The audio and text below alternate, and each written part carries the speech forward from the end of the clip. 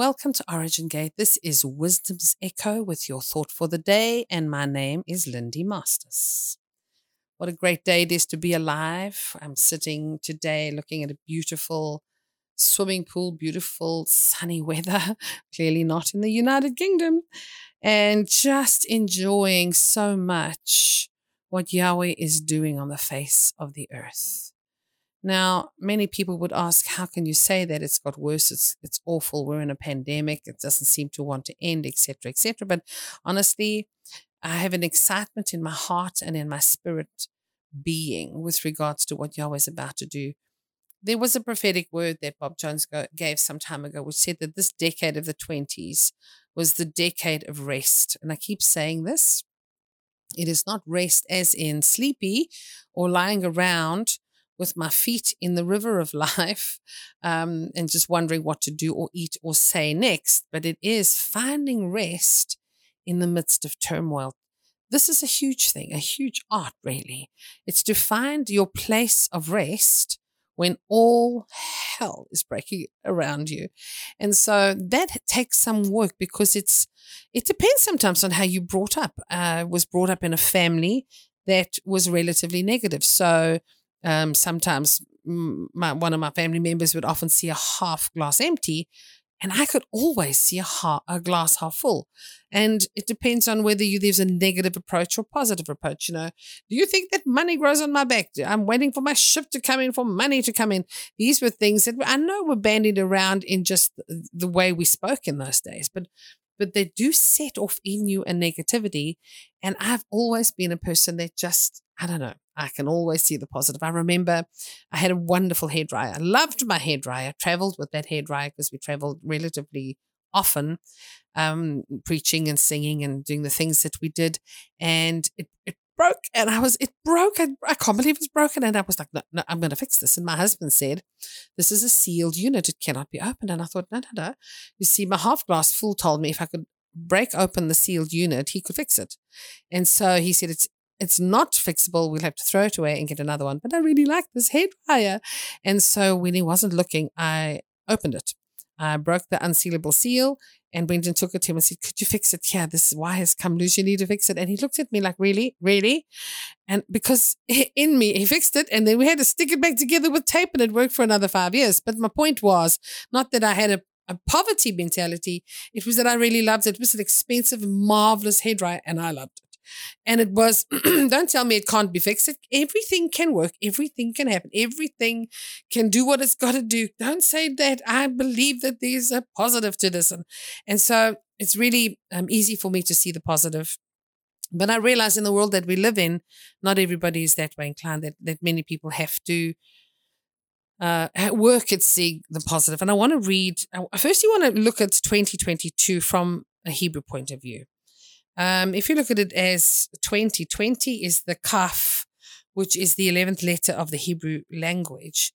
And it means to open like a palm or to allow.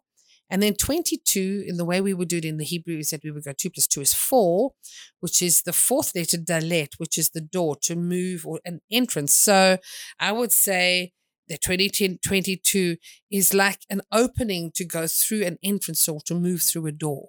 Come on now. Or you could look at it as 2 20s. So that's a double door, like a double leaf door that swings open when you push it. So it's not one door, but actually 2 doors. And then a 2, a 20, and a 2. And 2 is Beit, which is the 2nd letter of the Hebrew language, which is a house or a family or to be in. So again, a double door that opens up into that house or the family of Yahweh, or into something that has your tribe, the things that your tribe are going to do, the greatness of what you're going to walk into. But I could go further, and I could go 2022 and just take all the 2s and add them up. 2 + 2 + 2 is 6.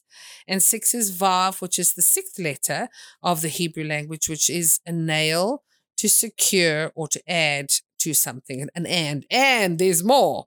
And so we could look at it as well as 2 + 2 + 2 is 6, which is a Vav. So this is the year of nailing and securing us into our glorious future. Remember, as people of the way, we are not we're not of this world, we're in this world, but we are also sojourners passing through. We have another place we go to and a place we've come from, but we occupy until he comes. And it's the occupying that can be slightly stressful, and possibly the occupying that can cause us to look to our left and to our right and perhaps look to the past and panic about things. And so in the occupying, we need to learn how to open up and allow ourselves to move through the door into that entrance of this decade, or that double door that swings open as a palm would open its hand and allow us to step into something, into the tribe, the family, the house of Yahweh, or it is nailing and securing me into this decade. And I know we've been through a pandemic, but gee, it wasn't a world war. It was a war of another kind. And we've come out of it. We're about to come out of it this year. We've had to look at readjusting ourselves, reinventing ourselves. And I've often said, do not waste a good plague. If you sit there waiting for the government to bail you out, you're going to be always at that place of benevolence, waiting for the government to be benevolent towards you, or reinvent yourself, reinvent your business, reinvent how you do things, reinvent what you're doing so that you can move into the new. I want to have a look at the scripture, Philippians chapter 4 and verse 6.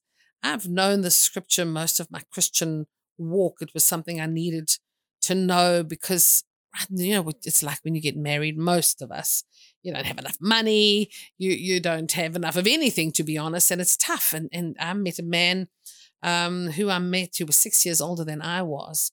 And we met each other, and 2 weeks later we were engaged, and 3 months later we were married, because I knew that God spoke to me and he did, that we were to be married. But I married a man who'd been to the army, he'd been working, he had friends who were 6 to 10 years older than me, and it was a crazy time. I remember sometimes thinking, what the actual heck have I done here?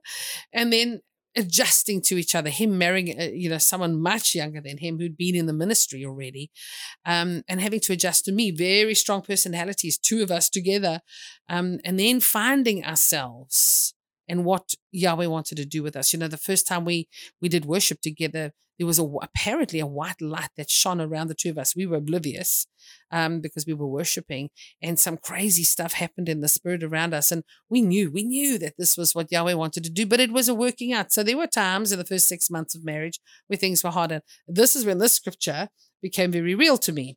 Be anxious for nothing, in Philippians chapter 4, verse 6. But in everything, by prayer and supplication with thanksgiving, let your requests be made known to God, and the peace of God, which passes all understanding, will guard your hearts and your minds through Christ Jesus. And I used to have to say this regularly. And, I look back now at the miracles that happened and how God provided for us, and the things that happened, how we moved cities, and I don't even know how we financially did it, but we did, because God is good, and we would stand firm.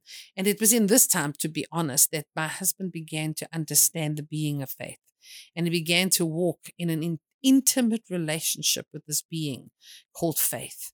And I was in such a good place in my marriage, because every morning he got up and he worshiped for an hour. It really made me secure that my man was doing that. But also, whenever he came out of his prayer closet, so to speak, he would say, God has said this, or God has said that, or he's told us to do something. And in all 23 years of my marriage, before he transitioned to glory, there wasn't one thing he said God told him that we were going to do that we didn't do. We did everything, because he had such an intimate relationship with the Holy Spirit. He knew faith, and he was so in love with the Father. I used to be quite comforted by the fact that he possibly loved Jesus more than he loved me, and that made me so secure. So this is just an aside. So be anxious for nothing, but in everything by prayer and supplication with thanksgiving, let your requests be made known to God. Be anxious. Do not be troubled with cares. Do not take thought of the stuff that is going around you. Now, if you're going to be stuck under the sun in the morality of man, entrenched in what man is saying, they're trying to get us. There's a cabal's trying to come and do something. They're trying to get us. The COVID is doing this. The injections are doing that. The governments are doing this. Yeah, they could also all be doing that. But you know what? What is that to me?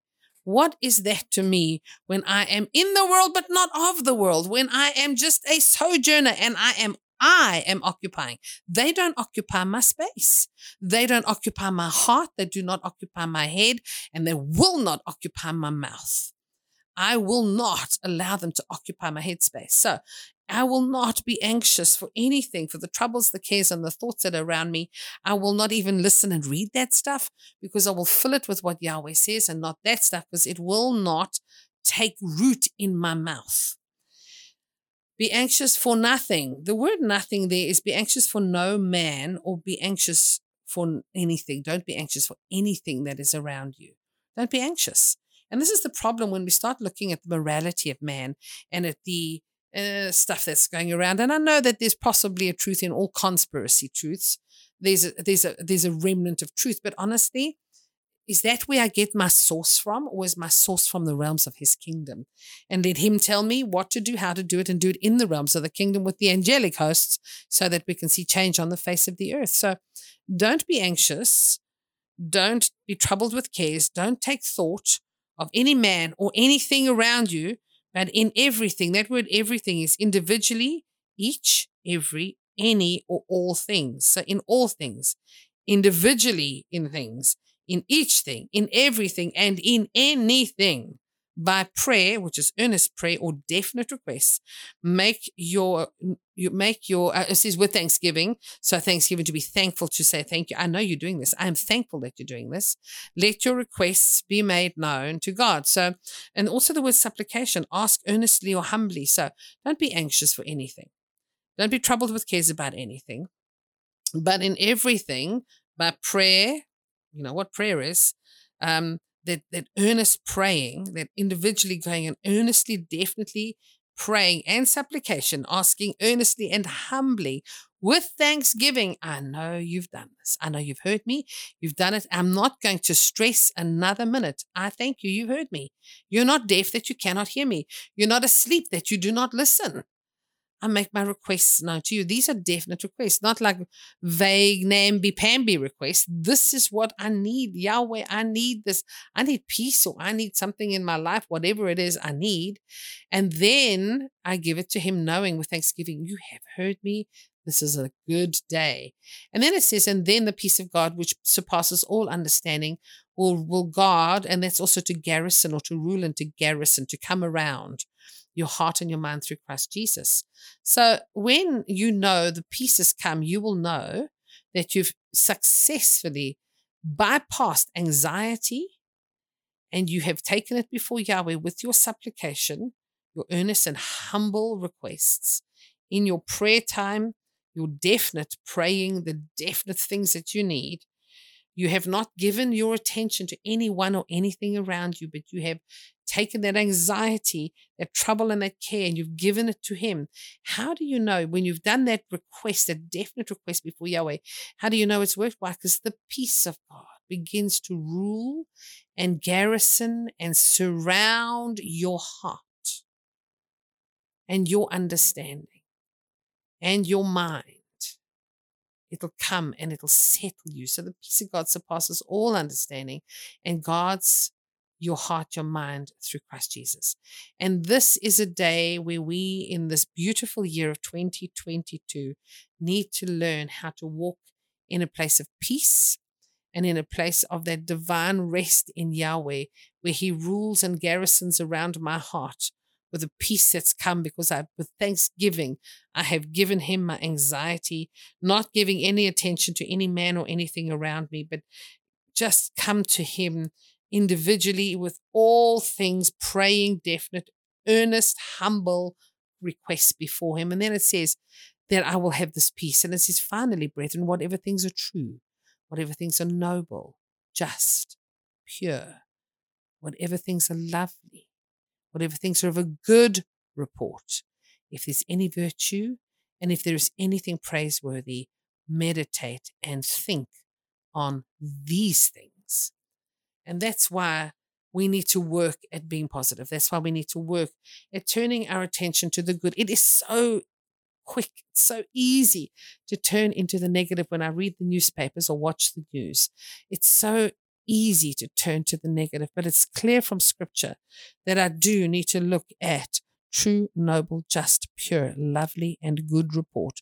Anything that is of virtue and praiseworthy. And I need to meditate on these things. So meditate on this as you walk into the fullness of 2022.